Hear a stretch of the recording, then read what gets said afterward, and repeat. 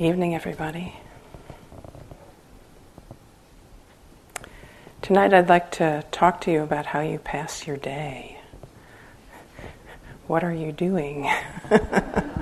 Yes, you may, at this point in the retreat, you may be asking yourself that very question, like along the lines of, what was I thinking? I can remember when I thought this would be a great idea, and well, things change. So if you find yourself in that current dimension, don't worry about it too much. It's likely to move through, especially if you attend wisely to it. So most of the time when we're on retreat, we tend to really focus on the formal sitting periods. So you've been getting, in the morning, you've been getting detailed and progressive instructions that start with the body and with breath. And day by day, other things have been spoken to or pointed out, and different things have been brought forward as things that you could attend to or things that you could notice. Particular things like what Greg was talking about last night when he was talking about working with the body in order to establish mindfulness, and he was pointing in particular to seeing the elements in our subjective experience of the body, and how that's one way that you can practice with the first establishment or foundation of mindfulness. And then this morning at the meditation instructions, Rebecca was talking about how you could establish mindfulness with thoughts. That it was actually possible to turn attention towards thought in real time and take it as a meditation object, which is a practicing of mindfulness using the mind door, the third establishment of mindfulness. And of course, it's important that you get these particular downloads of instructions, because there are many different ways that one can meditate or try to meditate or go about meditating. But if you don't have some basic understanding up front about how to work with your attentional capacity, you're not going to get very far along with it, because the mind's habits of just wandering all over and of perceiving things often in association with the distortion of the hindrances is very strong. So we really benefit from this type of specificity, and we talk in very specific ways about the sitting practice in particular. And then we go into more detail in particular areas, like we might give you a close-up of how to work with each hindrance, or we might give you a close-up on how to work with pain in the body. There'll be a conversation and a particular set of instructions that encompasses that area of practice. And what we're offering you then is a kind of 3-stage process for your own development of some mastery, starting with first receiving and ingesting the instructions, literally hearing them, and then remembering them and digesting their meaning and applying them. And these are the basic building blocks of competency: first to receive and take in the instructions, and then to remember them and digest them and make them your own. This is the live attempt to actually do what the teacher has been pointing to when they offer the instructions. And then the third step of this is where you get, the mind is getting an idea of what's going on here, and it begins to be able to assimilate these in the mind stream to the extent where they actually become wholesome habits of mind, and that the mind now meets experience in a way that sustains mindfulness.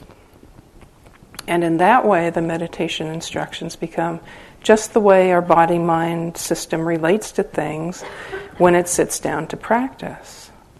But of course, to learn this takes a lot of persistence and application and patience and faith too. Enough faith in ourselves and in the practice to be able to make the effort to learn how to do this. And of course, this territory takes us through many hills and valleys, and times where we feel like, okay, I'm getting it now. I've got an idea what's going on here. All right, I'm getting this down. And then, of course, you could turn around and 1 or 2 sits later, you walk in the hall, and it's like, where's my tools? Where's my tools? Where's the breath? Where's the breath? What was that again? And it seems to be unavailable. So this is pointing to the gradual nature of the process. Then, of course, on retreat, walking meditation instructions are also given. And often we take walking practice in as a secondary thing, and it feels like it's being instructed in an offhanded or secondary way, or maybe that's just how we're looking at it and practicing it. But walking practice is actually co-equal to sitting. It has the same value for you in your cultivation. So if you're either inclined towards walking, or if you commit yourselves to developing a walking practice, there's the possibility of seeing tremendous rewards from that investment of application.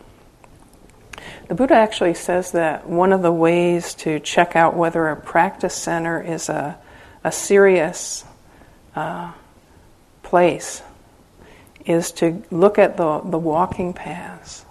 Then he says if the walking paths are well worn, it's a good sign. Well, we don't have grooves in the oak floor out here in this entryway, which must be a testimony to the quality of the oak.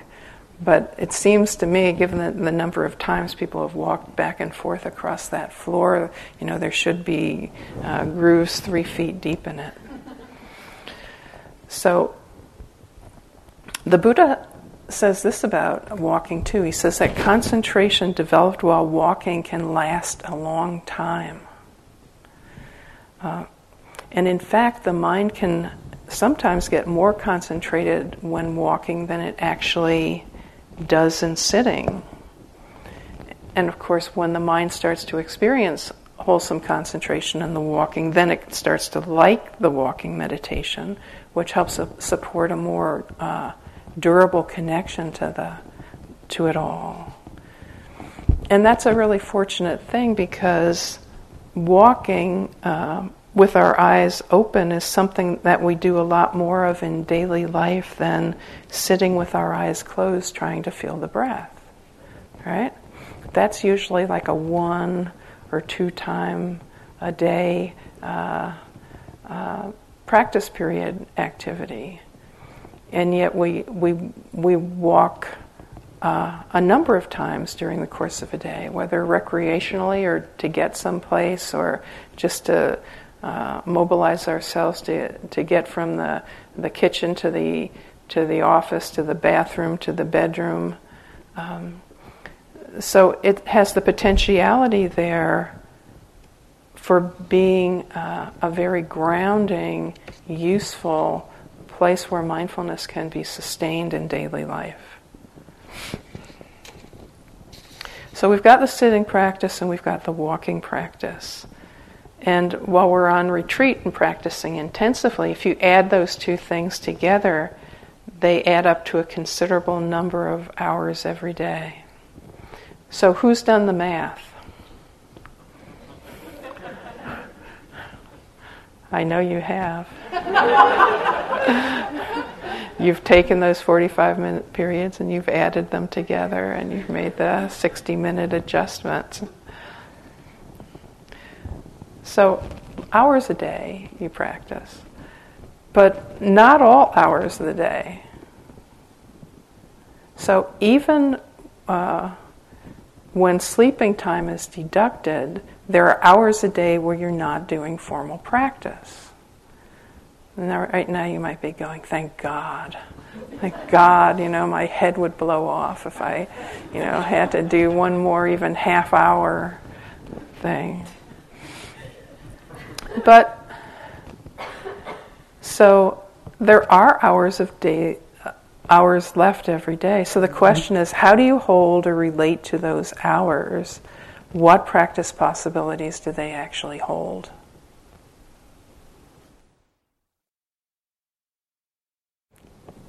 So here's some possible responses that yogis might have to gaps in formal practice time. So it's time off, kind of like vacation time, like wee, it's like wee, you get time around lunch, wee.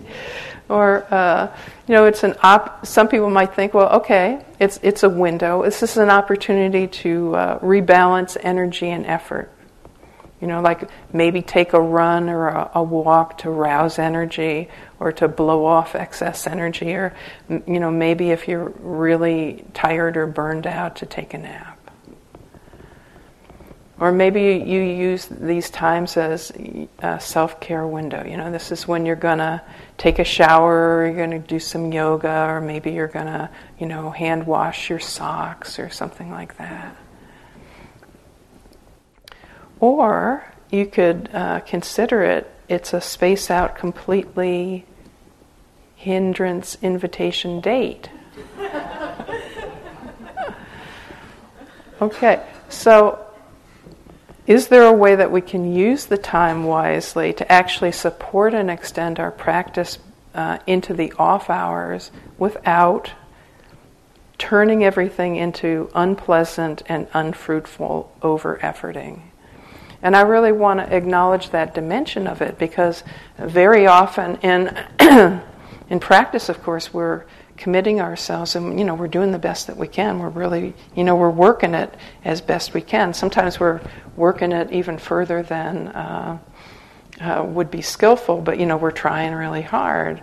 And I know sometimes people have the experience, walking down the hall to their yogi room. You open the door, you step in, and you go, God! God! You just throw yourself down on the bed or something, right? It's like, thank God, It's like, let it all go, because you've been holding it kind of tight. So, you don't want to be holding it all tight, especially holding it tight a lot. So just to acknowledge, we're not looking for like tighter when we're talking about practicing in continuity in these interim periods. So, but if there was a way that you could use the time wisely to actually support and extend your practice without turning everything unpleasant and unfruitful and engaging in over-efforting, that would be a really good thing. And why, you may ask, would that be a really good thing? Well, I just happen to have a list. So here's why I think continuity is important. Mindfulness itself is a cause for the arising of future moments of mindfulness. So if you've got a thread going, a thread of mindfulness, you're getting support from the presence of that mindfulness in terms of being able to continue that run of sati. Now, obversely, when mindfulness collapses, the door to conditioned states of delusions open and hindrances arise. So one of the understandings about sati, about mindfulness, is that it accompanies every wholesome state, which suggests that in the absence of sati, unwholesome states can easily arise and proliferate. So if there's a mindfulness vacuum, these kinds of things can rather easily and quickly become what's happening. But if mindfulness is absent, we don't necessarily notice the presence of these hindrances, so it's easy for them to proliferate and get stronger. Then if you've got a strong hindrance going, it's more difficult to reestablish mindfulness, let alone concentration, right?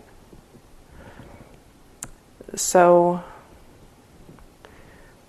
it's a little bit like saying, well, if you've made the effort to climb the mountain, and now you're there, and now you're in mindfulness land, you really want to think two or three times before you choose to, go down the mountain again, and then have to go climb all the way back up to get to where you were when you left off. So once you've made the effort to establish mindfulness in the formal sittings and walkings, it's wiser and more functional to keep the thread going no matter what else you're doing. And, there's a common way in which people practice, and they often practice this way because they're trying really hard and then the mind gets tight and they get tired. And then they decide, okay, I'm just going to bag it for now. Now sometimes that can be skillful. Sometimes that's something that your teacher would actually tell you to do. But there's a middle way of practicing where the mind is not so tight, it's committed, it's present. But it isn't engaging in this try really hard, get completely burned out, gotta stop, collapse.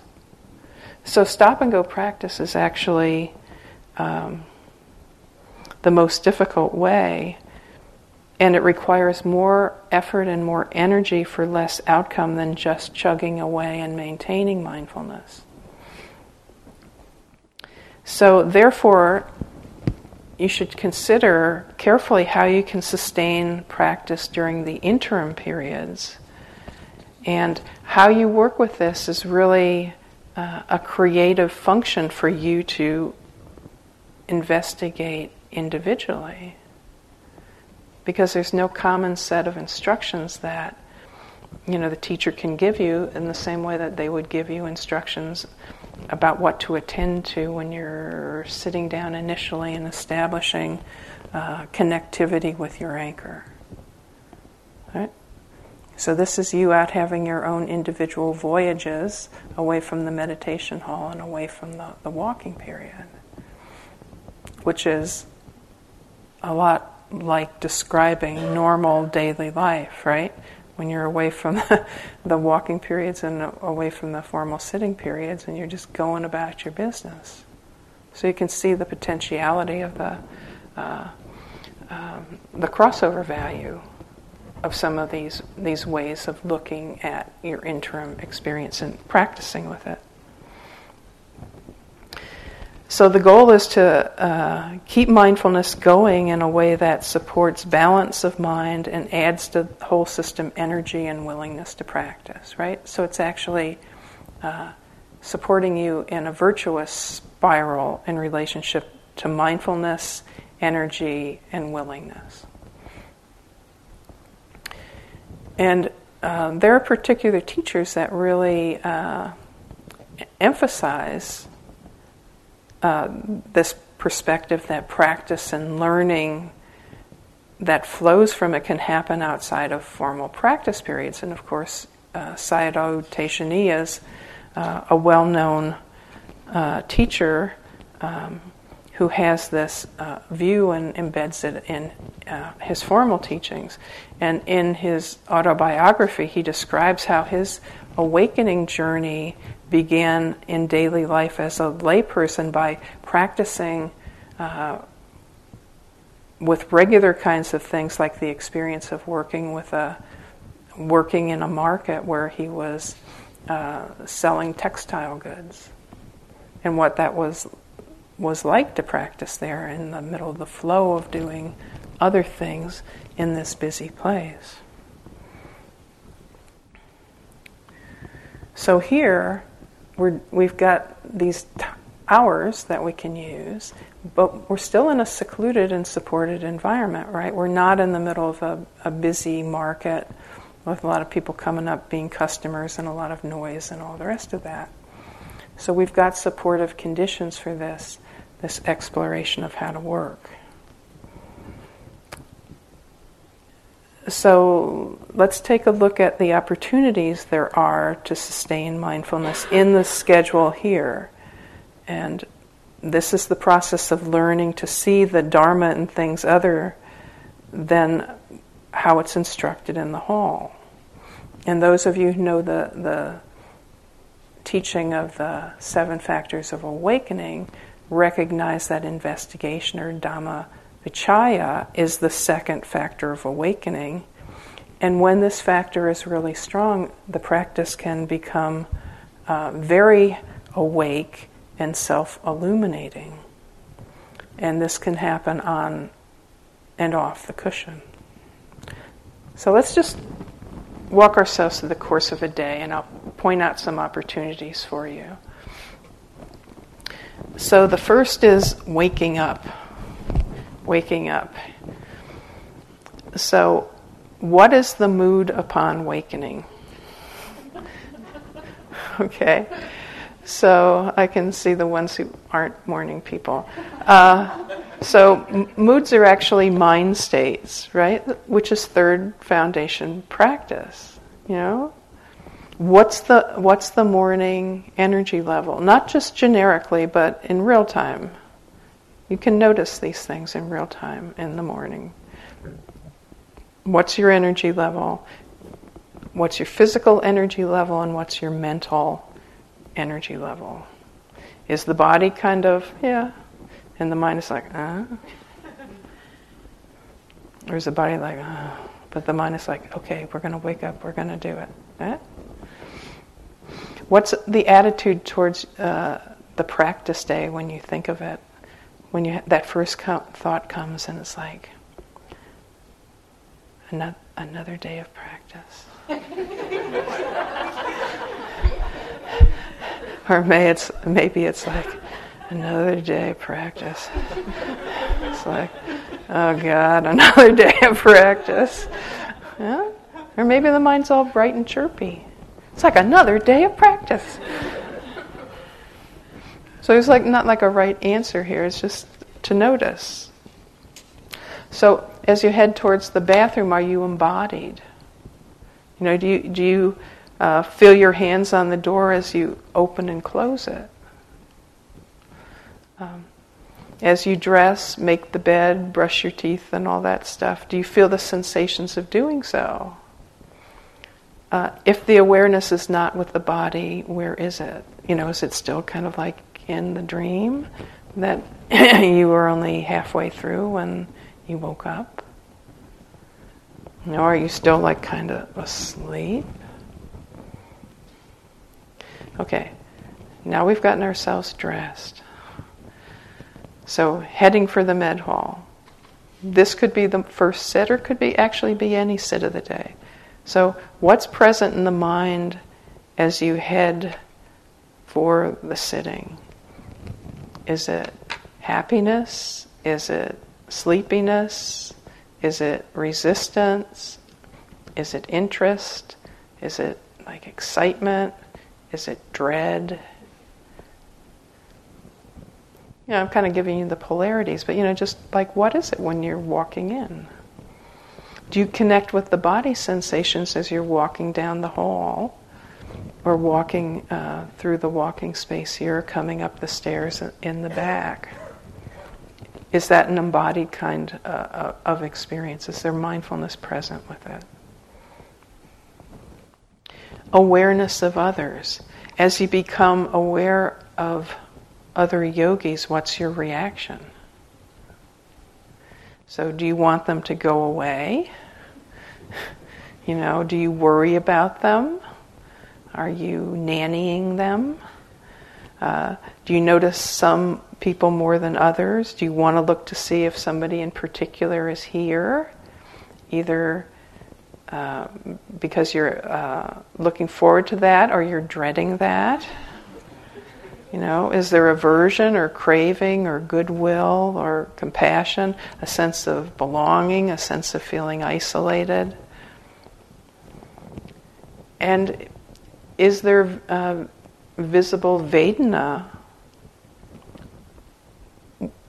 in regard to these experiences? Okay, breakfast. We're at the eating part now. All right. So, how many of you have done the raisin meditation? Okay. The raisin meditation. Okay. So 1980s, I think. But nevertheless. Okay. So this is sometimes offered on retreats to help direct mindfulness to eating, and which is often one of the most mindless of activities, is it not? You ever have the experience of having eaten a meal, and at some point afterwards you realize that you had absolutely no awareness whatsoever in the whole process of getting the food, cutting it up, forking it in, chewing it, swallowing it, and the whole thing is over, and you were never there. This is an area of huge unconsciousness for most of us, at least in part because it's instinctual behavior, right? So, but even before you get to the eating part, there's plenty to know mindfully related to meals. So, first of all, you've got the standing and waiting to go through the line. That's kind of an interesting little school of fish activity there, isn't it? Everybody kind of migrates, like the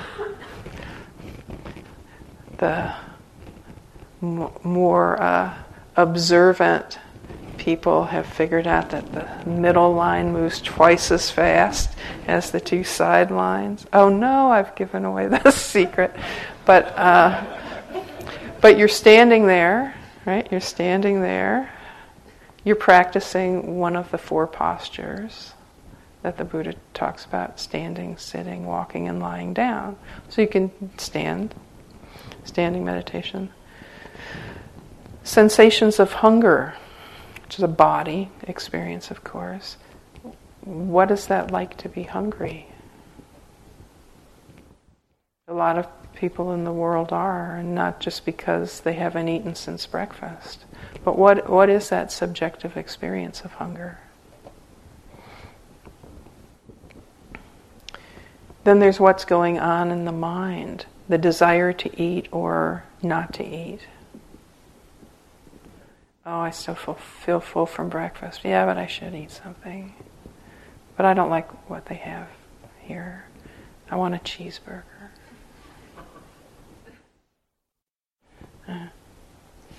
So, wanting or not wanting what's offered. So preferences. Then you've got also have the opportunity to practice with smell. There are 6 sense doors. One of them is the nose door. I don't know, that sounds a little weird, doesn't it? Sounds like a garage door or something, but bay opening, but Okay, so smell is really an interesting sense because this one also is very primal, and there's it's very often linked to emotion. So, what is it exactly to smell? You know, you can notice change, for instance, in the sensations of a breath. Do an experiment. If you're practicing with the sense of smell while you're standing there, see if it's a steady state experience or does it have variations as this experience of standing and waiting for your meal goes on. You know, are there associations that arise in the mind? You know, when you smell borscht, do you think of grandma? You know, is there like a picture of grandma and her babushka and she's putting it, you know, on the table and you got the sour cream and she's... Maybe that's my grandma. Okay. Then the whole set of physical sensations involved in putting food on plates, picking up silverware, walking through the line, all the right. A lot of fine motor stuff is going on here, right? And the Vedana, which arises as you consider each available object and make a selection. That's interesting to notice too, right? Chickpeas? No. Olives? Yeah. It's like, oh, last of the tomatoes. Yeah. Sprouts? Nah. Oh, spicy potato salad? Oh, yeah. Right? This is all coming as a consequence of primarily eye contact and the perception of what these particular things are, and the arising perhaps of memories of how they taste. Those memories have particular Vedana, and then you can see there arises the impulse to take or not to take. But you got to kind of pep it up. You know, you can't be spending too much time with the peas, you know. You got to keep the line moving. But nevertheless, you know, just see what you can notice. So then you get your stuff, you take it to your place. I won't even get into the social dimensions of, you know, which table you sit at and all of that. I'll bring back memories of high school. So the sense of taste, also one of the sense doors. So to get to the taste, you've got the process of chewing. So the mandibles are employed here, and the tongue is kind of moving food around in the mouth. Check out and see how long taste lasts with a particular bite of food. Do you think it's a steady state experience, like as soon as you pop it in your mouth, you get like peak taste, and then it's that way until it goes down the hatch? Investigate what that is, right? Like, at what point do you actually taste the food? And then as you chew it, what happens to the taste as you continue to chew it before you swallow it? So you don't need to do this with every bite or anything, but these are examples of investigations that you can make yourself, which are interesting in and of themselves, and which can actually help sustain and strengthen your mindfulness. And when fullness arises, take a look at this issue of satiation, kind of like when you know you've had enough. This is a very interesting one too. How do you know when you've had enough to eat? So there's the body sensation of satiation. But often we make the decision that we've had enough when? How would you describe it? Sometimes we make that decision is made out of ideas of how much we should eat, or intentions about what we're doing in eating. Like, I don't, want to feel sleepy, or I don't want to, lose weight, or I don't want to gain weight. Sometimes the impulse to continue to eat, even though we may subjectively feel full. That's an interesting thing, isn't it? The difference, how there can sometimes be a difference between the wanting to consume and the body saying that's enough. But the wanting can still be there, right? Especially if it's been a pleasant, that's a preferred or pleasant consumption item. Or sometimes if there's an emotional state that's difficult or unpleasant, sometimes that is a cause and condition for us to want to continue to, receive or experience something pleasant as a way of covering up that state. So there's no judgment here in any of this. It's just notice. There's a lot to be seen with eating. And then waiting in line to scrape and wash dishes and the sensations of doing that. Seeing the water with, that's turned pink and the floating lettuce leaves. And, it doesn't look too appealing. Just those feelings that might come up in response to that, the unpleasant Vedana stimulated by that, or maybe that's just me. So then getting to the mother lode of off the cushion practice, which is the yogi job.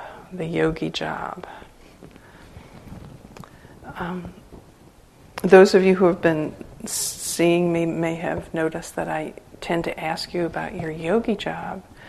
And one of the reasons that I do that is because so much happens during the yogi job. And so much can be seen if you attend there. So you may have heard the yogi job referred to as work meditation. It's possible.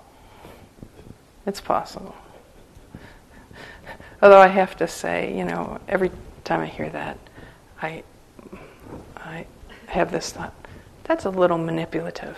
But anyway, but it is a potential meditation. So if mindfulness is present there can be a significant opening and understanding while working. And often people's dominant conditioning will really show itself there. So let's start with the job that you have. Most of you have yogi jobs. You might not, but most of you do. So turning your reflection internally now. Do you experience your job overall as pleasant, unpleasant, or more or less neutral?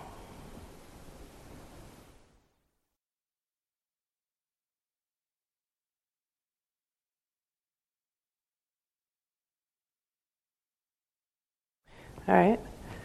So that doesn't, of course, necessarily mean that every moment of your yogi job is pleasant or unpleasant or more or less neutral. Because there's a lot that can go on in the course of doing the yogi job. So let's take a look at some questions about yogi jobs. Do you feel resistant to what you've been assigned? Did you scheme to get a particular job because you like it? Or how do you go about doing it? Do you do kind of like the minimal that's actually required to get the job done? Or is your conditioning more like to take emotional responsibility for stuff that isn't yours? So, do you want to supervise or correct others? Right? Like, tell them to get with it, you know. They're substandard and they're scrubbing or, you know, whatever. So what's the attitude of mind with which you approach the job? You know, are you relaxed? Are you tense? Of course, this is changing all the time. Hurried, inattentive, checked out, perfectionistic. When you're doing the job, are you framing this like this is outside of practice? This is something that you just got to do every day, but it really doesn't have any relationship to what's going on here, any bearing on what goes on in the sitting and walking periods. So often mental tendencies reveal themselves in yogi jobs. So I'll tell you one of my experiences. At the first 10-day retreat I went to was at this retreat center that was typical of the retreat centers of the time before we, you know, got more bougie. But it was kind of like a little broken down, you know. So when the yogis came in, they always, to help them integrate into the retreat, there was always a big, long list of jobs. So one of the jobs that they wanted people to do was they had these old metal bed frames that were all rusted. And so they wanted to repaint the metal bed frames, but in order to do that the right way, they had to be hand sanded to remove the rust. Right? So this was our mission. This was our task, and there's a group of maybe about 6 people, and I was one of them, that were working together in this relatively small cabin with these old rusty ass bed frames and these little pieces of steel wool, and you know, so we're like not talking because, you know, we're in silence at this point. You know, scrape and scrape and scrape and scrape and scrape and scrape and scrape and scrape and scrape. You know, and it's very detailed kind of work. And as we proceeded with this, I noticed that one or two of my companions were definitely careless. So they were not doing a good job. They were, you know, like when they got to these junctures with the slats and things, they were just like, and then it was like good enough for them. So they weren't really like getting it down. They weren't doing it properly. So it was very interesting, like to watch my own mind as this proceeded, and as I, you know, with a diligence and meticulousness was doing my version of this, while my mind was also watching what these other 2 were doing, and I got really mad at them.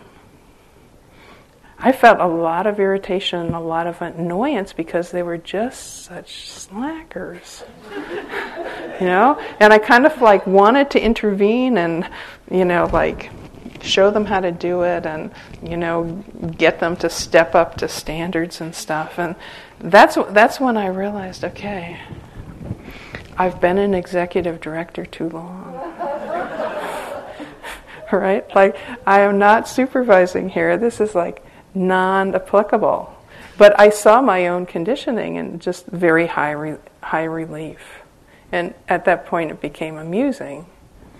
But it's not uncommon to see your own conditioning, your own stuff in quite vivid detail. Because you've got the mindfulness that you've gathered in the rest of the formal practice periods that's with you there that really illuminates what's happening in real time in a way that in your daily life or your regular world isn't available to you. So there's a lot of learning that's possible. So we talked about the Vedana of the job. Does strong Vedana arise primarily in response to things that are physical or things that are mental? Does it change as you work? So one time I was practicing here at the Forest Refuge, and I got the job of cleaning the bathrooms and the showers, like the whole second floor of the Forest Refuge, all the showers and all the bathrooms and the laundry room and the hallway and I think that about covered it, but that was like plenty. So, and I can remember just like getting this job and like feeling resistance, at least in part because I have a really good sense of smell. I thought, oh God, it's like, oh, okay, this is gonna be tough. So, the thought of doing it was extremely unpleasant, but the actual doing of it was only intermittently unpleasant, which was a very interesting learning, that the mind was resistant to the idea of it, to the imagining of how it was going to be. But when it actually sustained mindfulness into the actual doing of the task, the unpleasantness was there only intermittently, and the resistance actually dissolved quite quickly. And at certain points, I actually felt happy at the thought of people using a clean bathroom, because everybody likes a clean bathroom, right? It's like, okay, clean potty chairs for everybody, bodhisattva. So, things can change. Things can change. If we're frozen just in our first reaction to things, instead of continuing to be present with it as we go along, we might miss that point. Okay? We're not connected enough to be getting fresh updates about what that situation is that we're actually engaged with. You could take a look at mind states that arise as you work. Is it happiness? Is it boredom? Is it resentment? Is it relief? Is it metta? Is it letting go? I can remember one yogi friend telling me this story, and this was a person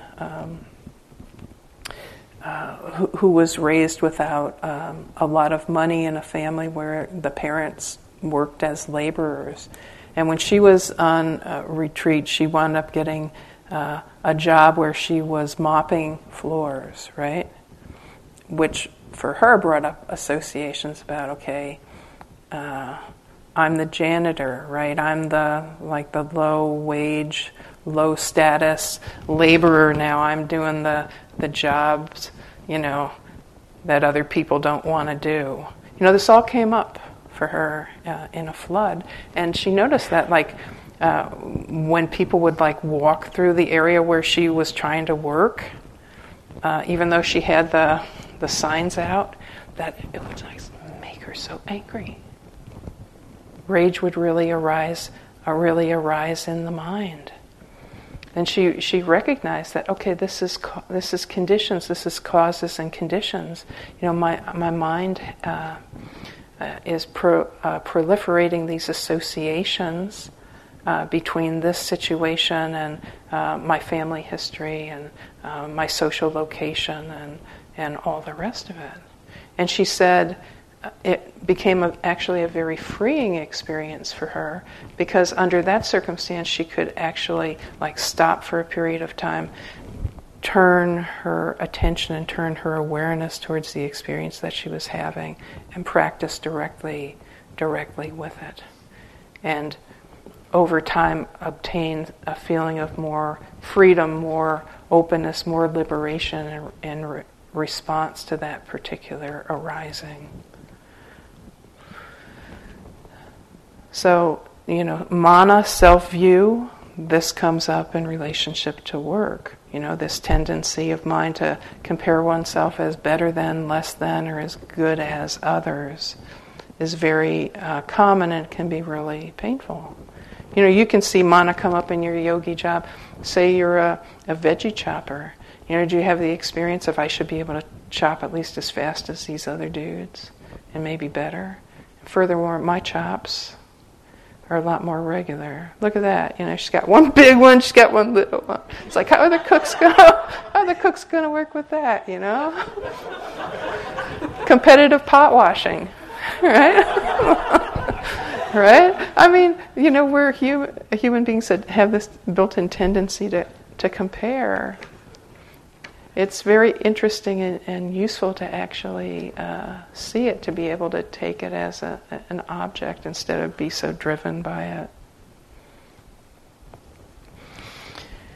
And then we've got the midday break, what you decide to do then.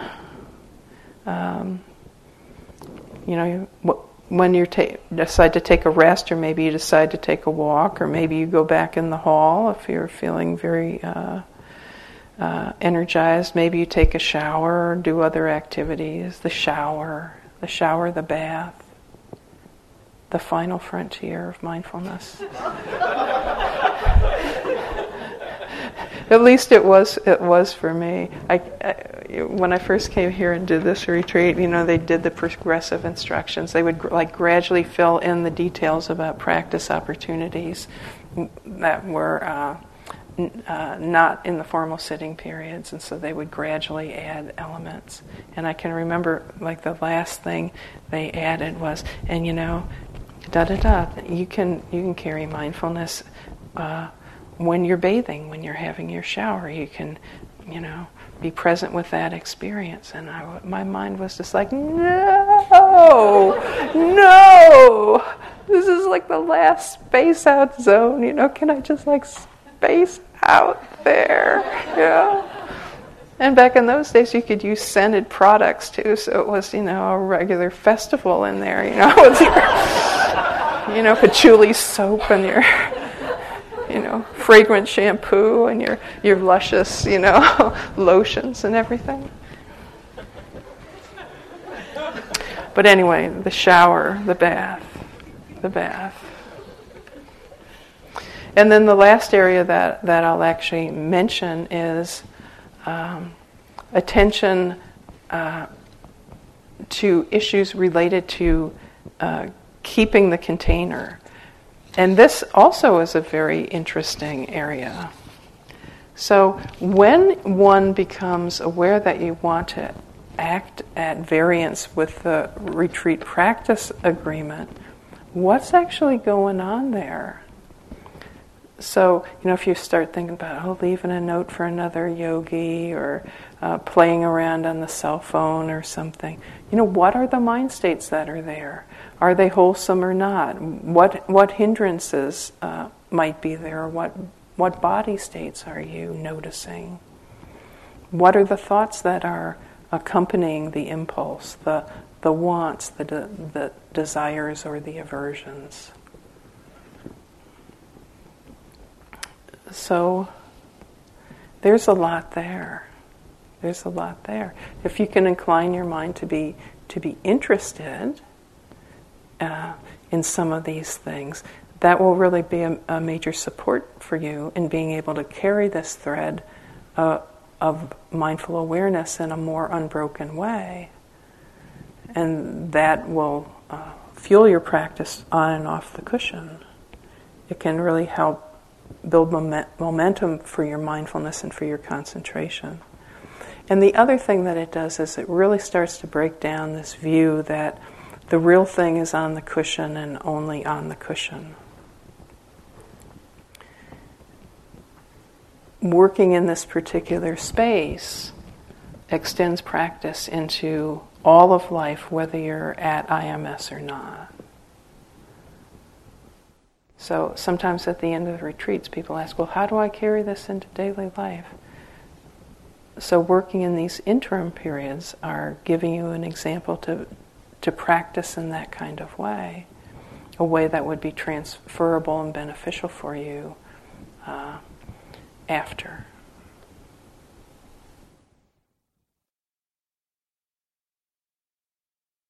So pick a few areas for yourself and see.